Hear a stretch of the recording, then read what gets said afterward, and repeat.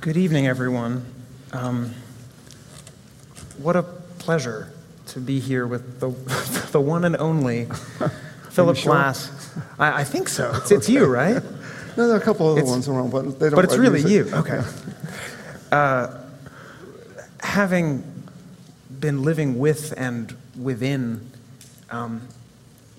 your music for the past few months, I can just say that it's a rare kind of nourishment and joy. So I wanted to begin the conversation by asking you, because Akhnaten premiered in 1983 in Stuttgart, Germany, and you've seen it probably many times since then. How has your own relationship with the piece evolved? Do you feel, in a way, closer to it, more distant from it? Does it evolve? Both, actually.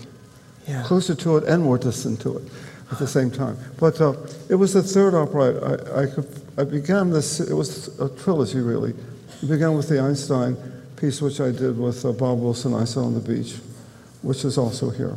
Mm-hmm. And after that, I did Satyagraha, and then this was the third one. And the idea was to address the ideas of social change through nonviolence. Mm-hmm. That's actually what the whole thing was about. And Einstein was one that was science, and Gandhi was politics, and Akhnaten was religion. They're considered the three states, the fourth one being the press, by the way.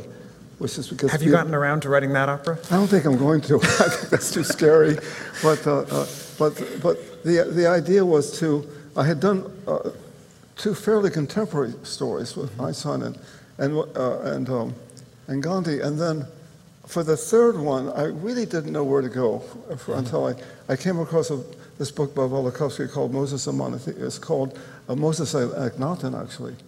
And then the idea of going way back to the 18th dynasty pharaohs, I thought that was a good idea. Just because the idea was that these were issues that happened in society, no matter how old or how recent they might be.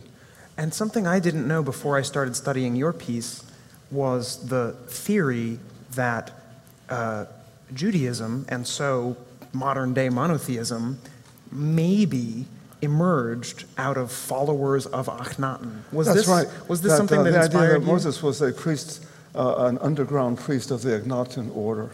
Wow. And Akhnaten was, shall I tell him the end of the opera? I think, spoiler alert, cover your ears if you don't want to. Well, anyway, if you don't want to know. It isn't very nice what happens to him at the end, but I won't tell you exactly what happened. But the idea was then that his name was erased from the list of kings. And the Egyptians were so angry at him that they tried to eliminate him entirely. And we only discovered that there was an Akhnaten in the 19th century. It was some excavations of that were happening around that time and so that there was a lot of scuffling around trying to figure out who he was, and it turned out he was this not forgotten but actually buried, erased, so forth. And when we were working on it, I went to Egypt. And we found some, we were told where to go, but we found some stelae, which are big stone, big slabs of stone, which has hieroglyphics on it. And so you can find traces of him around. But there wasn't much that was known about him, even at the time when we were writing the opera. But the little that was known there hasn't been much more that's been known because it's been so. But the point was that what he had done, which was so unthinkable, he removed there were quite a few gods in the panoply of the Egyptians, and he got rid of all of them and said there's only really one. The sun. And it's the sun. This is a good choice, I guess. You probably think that's so in Los Angeles, right? But at any rate, is that why we're here? Well, It has that's right, not they were rained. there. It is maybe Anyway, one so morning. so that was the point. And they rewarded him by eliminating him. And so they tried to make him to be the forgotten pharaoh. And he virtually was.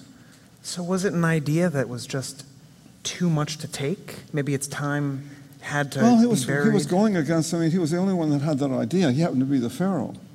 So he basically forced the whole country to follow him. And he was only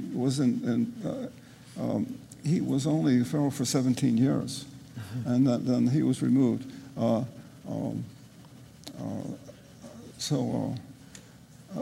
Tutankhamun was one of his children. So that's why we know him, because actually when one of the tombs of Tutankhamun was found, they found a mention of the father, which was Akhnaten. Mm-hmm. That's how we even discovered him. But the idea really was to talk about social. Now, with Gandhi, it was pretty clear what that was, but with Akhnaten, it was social change, but rather more violent. But in fact, it was a social change which kind of got reversed almost immediately. So, but again, what I was also interested in doing at that time, I was in my late 30s. I think I was maybe 40 when I wrote this one, 40, 41. And I was interested in, I got interested in opera and theater because I understood that in mediums of theater and opera, or film for that matter, it's also true, you can address issues of social change, which when you're running a string quartet, it's very hard to do that. Or most symphonies, you can't do it. But if you think about the history of opera, it's all through Verdi, and the only opera of Beethoven is a political opera. So the idea of, and I've done 3 or 4 other operas about that were political. I just did one last year at Washington called Appomattox, which was about the Voting Rights Amendment. And that goes from 1865 to 1965.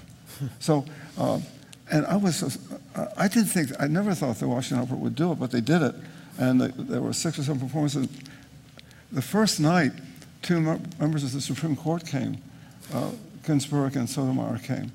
And but I was interested in the fact that the arts can participate in a dialogue about society and about where society is going, and that if you have the ability and some ideas on that, it can be a powerful tool, a powerful way of talking. I was fascinated by the relationship between what Akhnaten did socially and what you did musically. Well, Matthew, I never thought of that, actually. Would you like to elaborate a little bit? Well, and you can please tell me I'm talking nonsense, but it struck me that this really radical decision of Akhenaten's to say, you know, we're going to worship the sun. I didn't have to pay the ultimate price for doing that. You are still here. I'm still here. Thank goodness. What? So that was not a conscious, there was no conscious parallel. Well, not really, but on the other hand, the people I chose for that first trilogy, Gandhi and Einstein and Akhnaten, they all changed the language of the world they lived in, and thereby changed the world they lived in. I mean, I love the parallels in the music, I must say. Some people weren't so happy about the changes, other people were. I mean, I actually wasn't doing it for that reason. This was the music I was writing, and so that's how it came out. I wasn't actually trying to write iconoclastic operas. I was actually interested in addressing social issues in the theater. Mm-hmm. This last year, I just did the music for The Crucible of Arthur Miller. And I was very moved by the piece and by and working on it. And it reminded me of that was very much of what I was trying to do. I remember I once had to give a talk in college to a retirement home outside of Boston that was going to the Met HD screening of Satyagraha. And we've been very lucky. We have lots of passionate audiences who love this music. But at this particular retirement home, I had a very cranky audience. And they were saying, I don't understand, I don't know, blah, blah, blah.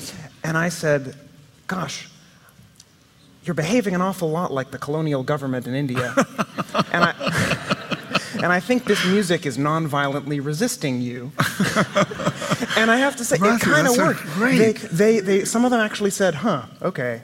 And you know, if you let the music non-violently keep doing its thing, it wins. That Satyagraha is sung in Sanskrit, so they obviously didn't understand it. But there should have been, the text should have been projected on the wall somewhere. Probably. Probably they were. Now, in this case, I had the same, I wanted to use the original language, but I also wanted the audience to understand it. So we created a role of a narrator who actually tells you what he says in English, what you're going to hear. So I combined for just a moment the form of melodrama where you have music and speech together. And for most of the opera, it's sung in ancient Egyptian, ancient Akkadian, but I'm curious if you could talk a bit about the exception, the scene where Akhnaten has a hymn to the sun, which is actually in the vernacular. And if I understand that correctly, we're hearing it in English, but if we were in Sweden, would you want it to be in Swedish? Is the important thing? It would be in the language of the audience. Always the language of the audience. And that particular hymn was very similar to one of the Psalms of the Hebrew Psalms. I forget the number, but it's almost a word-for-word transcription from the Egyptian into the Hebrew. And but we transcribed it into English, and it should be done. And the narrator's role will be spoken in the language. If it was recently done in Italy, and I'm sure they did in Italian. So partly is that. By doing it this way, you don't have to wrestle with, do I understand what people are singing, because you're not supposed to. You will have heard it whatever is spoken just before will be what that person is singing. And it feels very emotionally clear. I must, having seen it several hundred times by now. I wonder, are there any subjects related to social change that you're thinking, gosh, that would make a great opera? Do you have anything that you think? Well, I just did the Voting Rights Act of 1965. I just did it a few years ago. Right. That was a really good one. And also, I had no idea that when I did the first version in San Francisco, and I had no idea that it would have been gutted by the Congress a few years later. Yeah. And then I had to rewrite the opera and write a new second act. So, based on history. Which was based on what had happened. So in a way, the opera was trying to catch up with history. I think it's still trying to catch up. But I think being able to talk about the contemporary world that we live in the structure of a cultural event like an opera is a tremendous thing to be able to do, and that's why in the history of opera is full of things like this. It felt very cathartic last week. It was a painful week for a lot of people. We had a brush-up rehearsal last Wednesday, and there was not a dry eye in the room, and it just felt like it was this vessel for all the things people were feeling. I have to say, the thing about these operas that are about politics and society, they're always fresh, because the same old story keeps on happening. It just happens in different ways. And I never imagined that these things would happen. But now I'm thinking of other operas. I did another opera called Waiting for the Barbarians, which I wrote it about Guantanamo and torture in prisons. And then it turned out to be much more about that than I thought.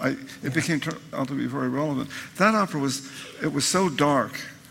It was performed it did a run in Germany. I don't think anyone's done it since then. But I do think it's the kind of thing that will come back because those events tend to come back.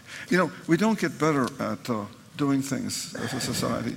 It doesn't seem that we do. So we get to to write about it and think about it all over again. Well, in Akhnaten, the piece does capture that cyclical quality. Oh. We sort of end up, musically, we end up remarkably where the music of the prologue recurs in the epilogue. We ended up with a contemporary moment, but we won't tell them what it is. I'm curious how you see the figure of Akhnaten, because as a radical, as someone who kind of imposed a vision on the society, do you see it as a potentially liberating force in the way that a bunch of other people centuries later followed his monotheistic impulse? Or do you see him more as a tyrant who imposed his will? I think he was a definitely prophetic and a dreamer. A dreamer. I don't think he was a tyrant at all. In fact, he was born into his father's Akhnaten the fourth. So his father was the pharaoh before him. Mm-hmm. He was bound to be the pharaoh. There was nothing they could do about that. No elections there.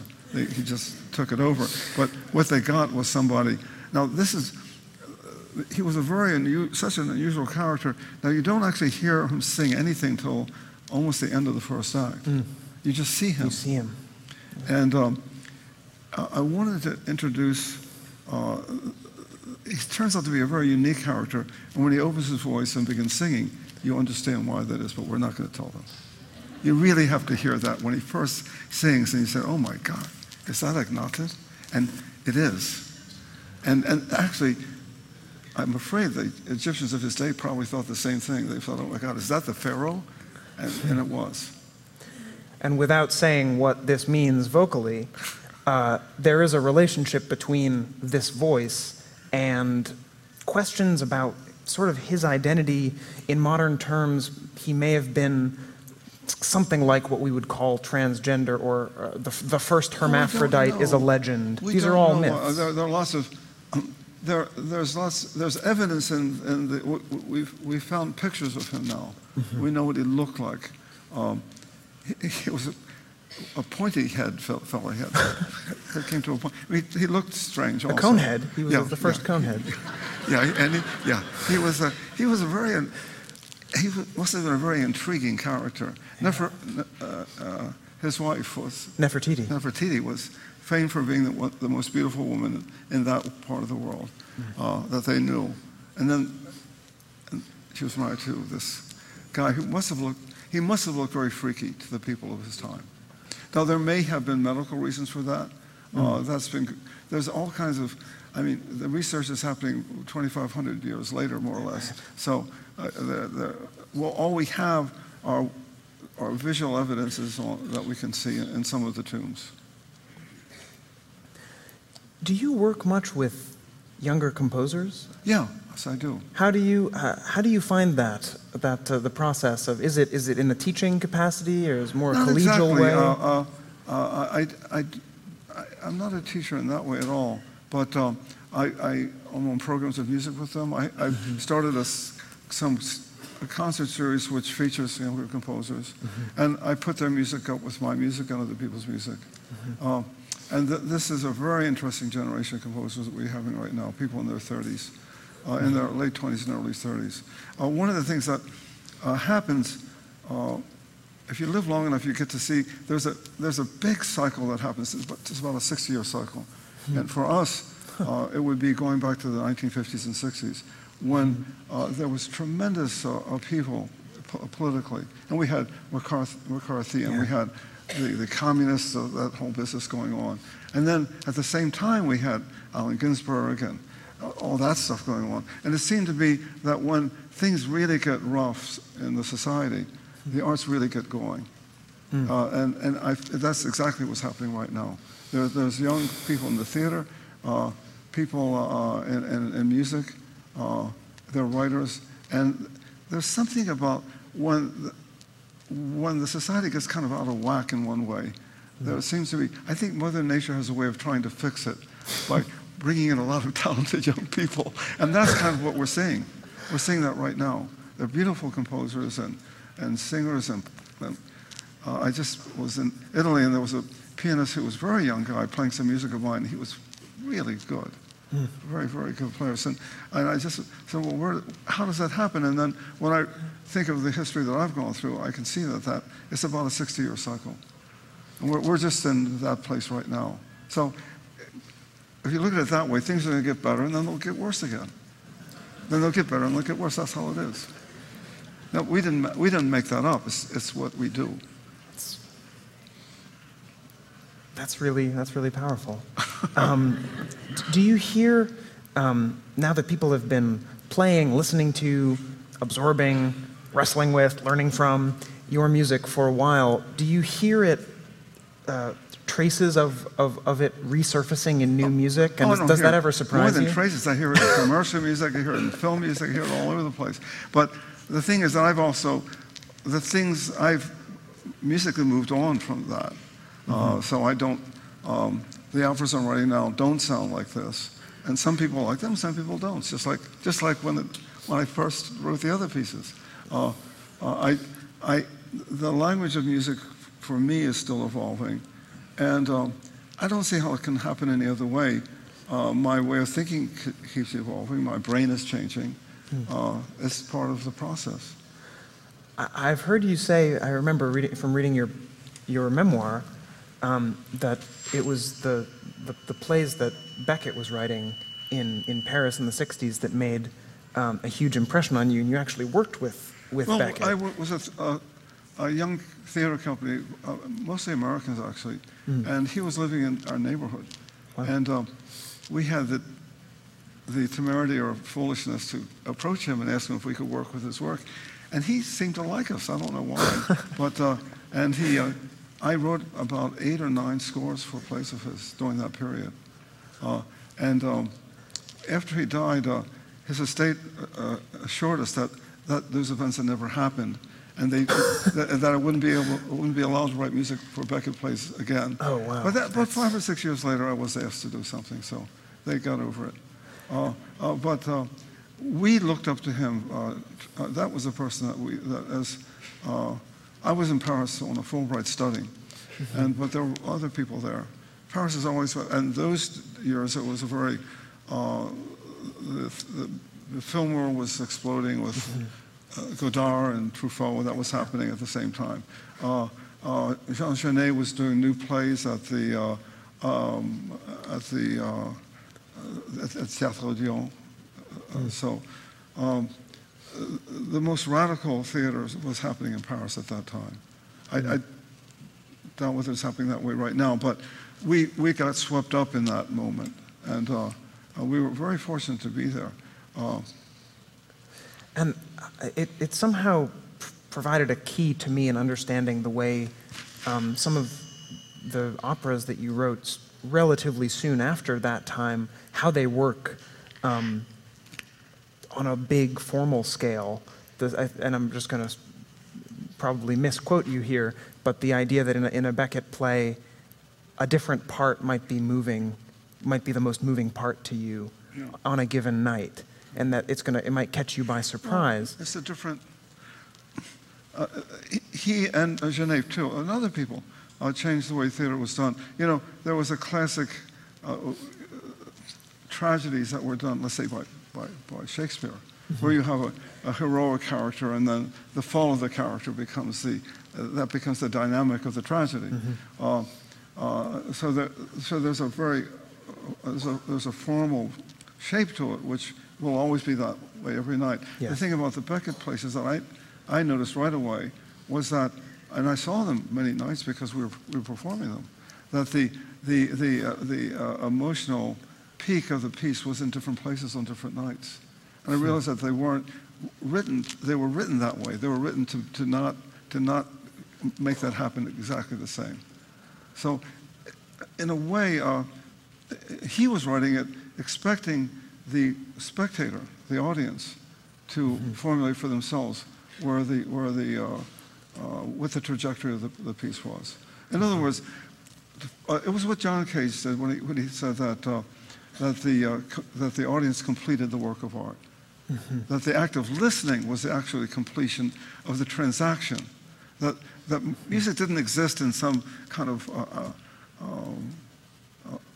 platonic form and then it's up there, and then we're down here. That actually, the music, and as a performer, because I do a lot of playing myself, I found that to be absolutely true, that when I'm playing in front of an audience, I can feel the transaction that takes place between the performer and the audience. And the fact that I'm the composer sometimes doesn't have very much to do with it.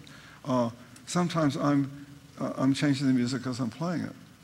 And when I hear other people changing the music, I don't get so angry at them. I think, well, that's what happens if you get involved with a piece of music. That's a very reassuring thing to hear before a performance.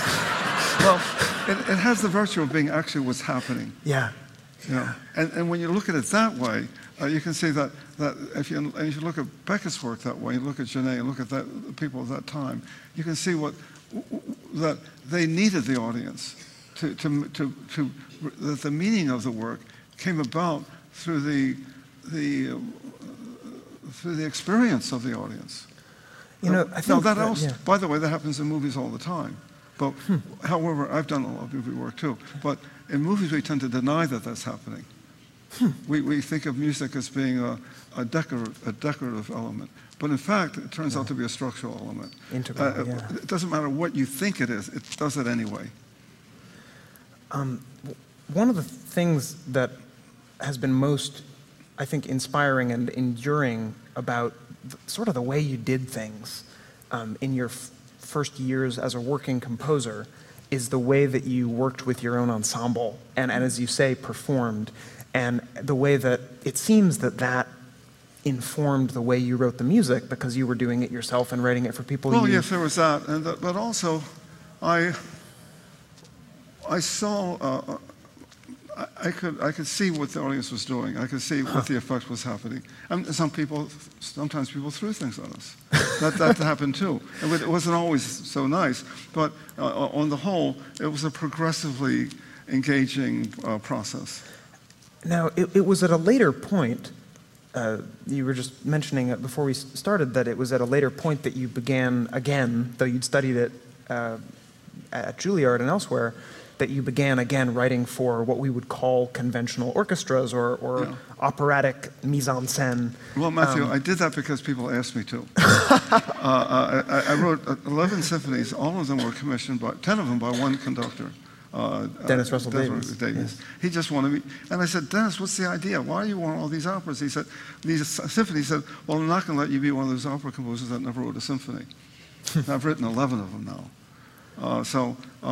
I didn't intend to write them at all, but he had an orchestra, and I was being paid to do it, and I found it interesting work, and I did it. So it still feels like home base to you to write for your own ensemble or for performers that you know? Not so much anymore. Right. I did for a good 30 years. I wrote for that group, and I occasionally write pieces for them now. But we have enough music now so that we can tour without. We have enough music to tour without in the trunk. Yeah, you just go back in the repertoire and find things we haven't done for a while, and we do that. But I'm more interested now in working with orchestras, and in terms of operas, I ended up writing. Well, I've learned a lot about voice from singers, and I learned a lot about operas from conductors, and when I began working in the theater. I began doing theater music when I was 20, and when I was writing music for a play, I would go to the rehearsals. That's almost no one does that, but I did it because I wanted to understand how they were made. I wanted to understand how costumes were done. I wanted to know how the lights were done.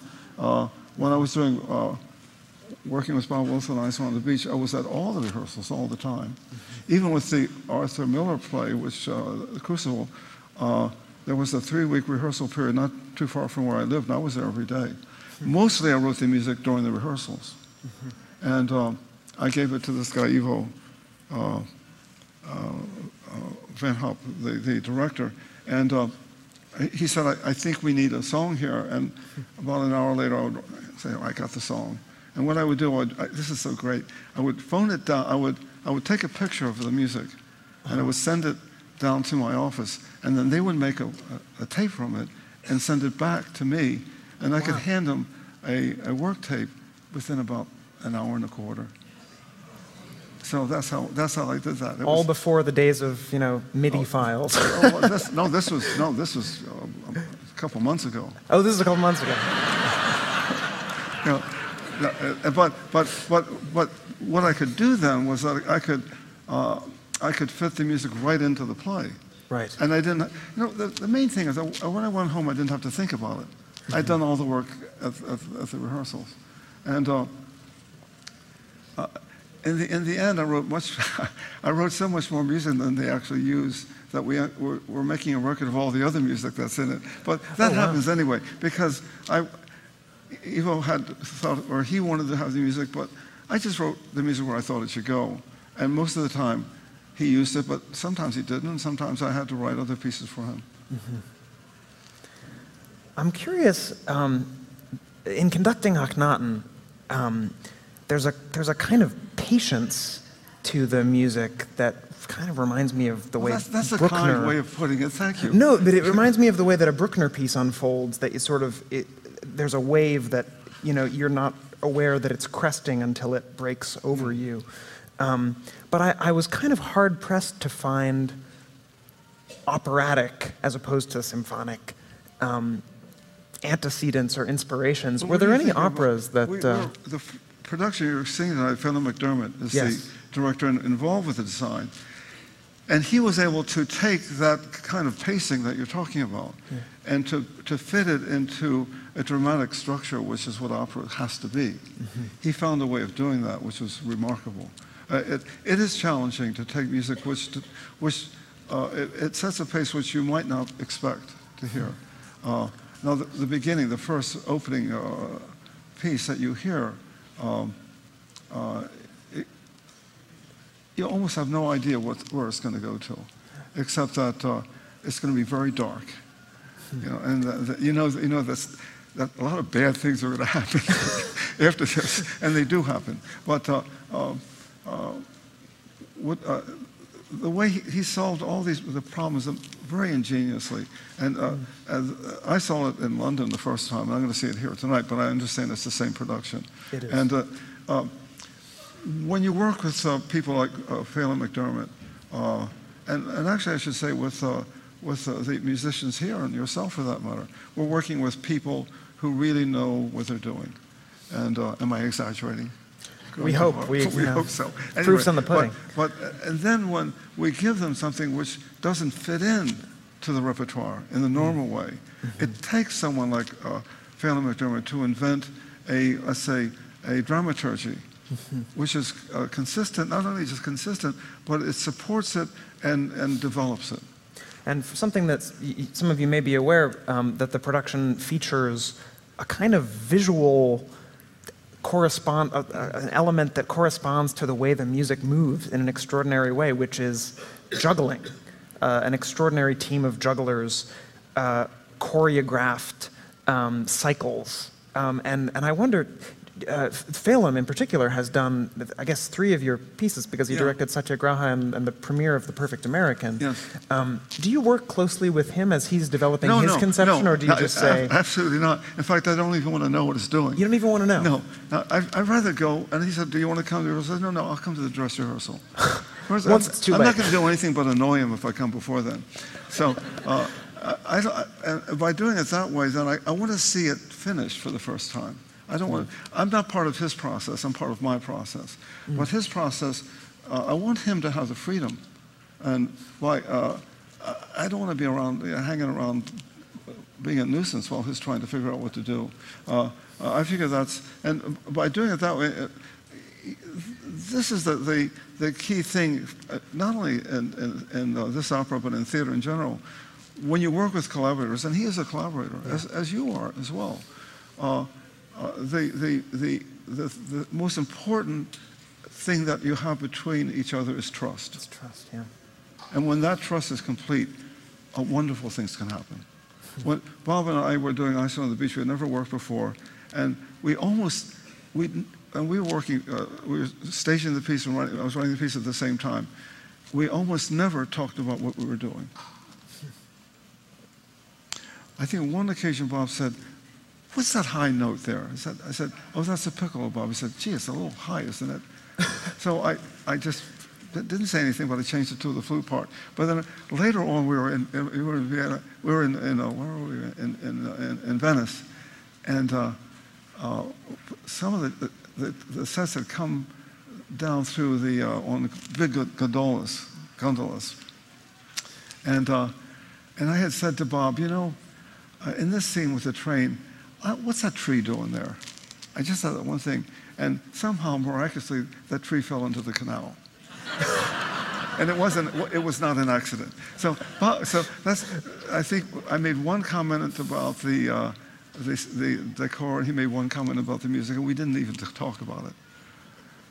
But that was, I found that when you work with people, once that trust is there, you've empowered, the ensemble has been empowered to do their best work.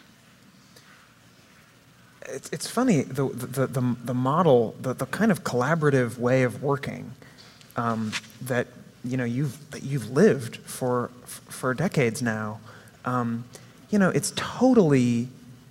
It's like the most obvious way to work in the jazz and rock and many other non-Western worlds. It hasn't always been in the so-called classical world. For some reason, it seems like everybody, the level of collaboration, even on new pieces, is not always so integral. Was it? I mean, how did you come to the point of wanting to? Was it the presence of other non-classical influences? When I was trying to begin working, I was writing music. I was writing music for plays right away. So it was inherently collaborative. When I was a young composer, what I wanted to find, I asked myself the question: who wants the music? It's and I found out dancers wanted it, theater people wanted it. I didn't get paid very much. I remember the first piece I did was played by Molière called Scapin, I think. And I was paid $25, and I had to deliver the score, the tape for that. But I wrote the music, I recorded it myself, and I gave them the tape. But the experience of working in the theater was very much, at that time, there were a lot of theaters where the plays were being written by the players themselves. It's being done today now, we call it devising, but it's also began with Peter Brook was doing it, Bob Wilson was doing it, we were doing it. It was very common for theaters to make up pieces and to write the works that they were doing. That meant that the actors could be the writers. Then later on, some of them actually began doing straight plays, which was kind of interesting because they hadn't developed a career doing that, but they got very good at doing that too. So the idea of collaborative work happened because of this way of working, which began really with the Living Theater in the 50s.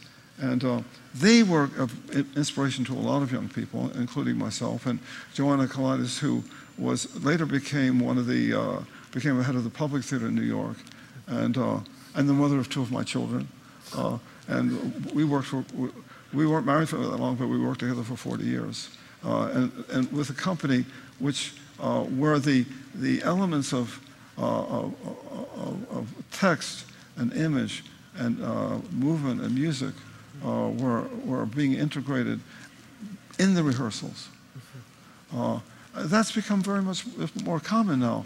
When we began doing that kind of work in the 60s, it was less common, but it was rich with promise when we were taken by it. And it was just the way none of us were working in traditional theaters at all. We weren't in regional theater, we weren't in any kind of theater. We were playing at La Mama, we were playing at the Public Theater, we were playing in which is very much happening today, and I'm sure it's happening in Los Angeles too. It's happening in most cities where people will be doing plays maybe in storefronts or in empty houses. Sometimes they're doing plays for 20 people, 30 people. That's a good night, 30 people for some of these things. And some of these people go from there to putting on pieces on Broadway. There's a piece called The Comet that's coming to Broadway right now. Comet of 1812, yeah. Dave Malloy, he began in a kind of improvisational theater, and he extremely talented guy, and he's got a Broadway show. So it's opened up.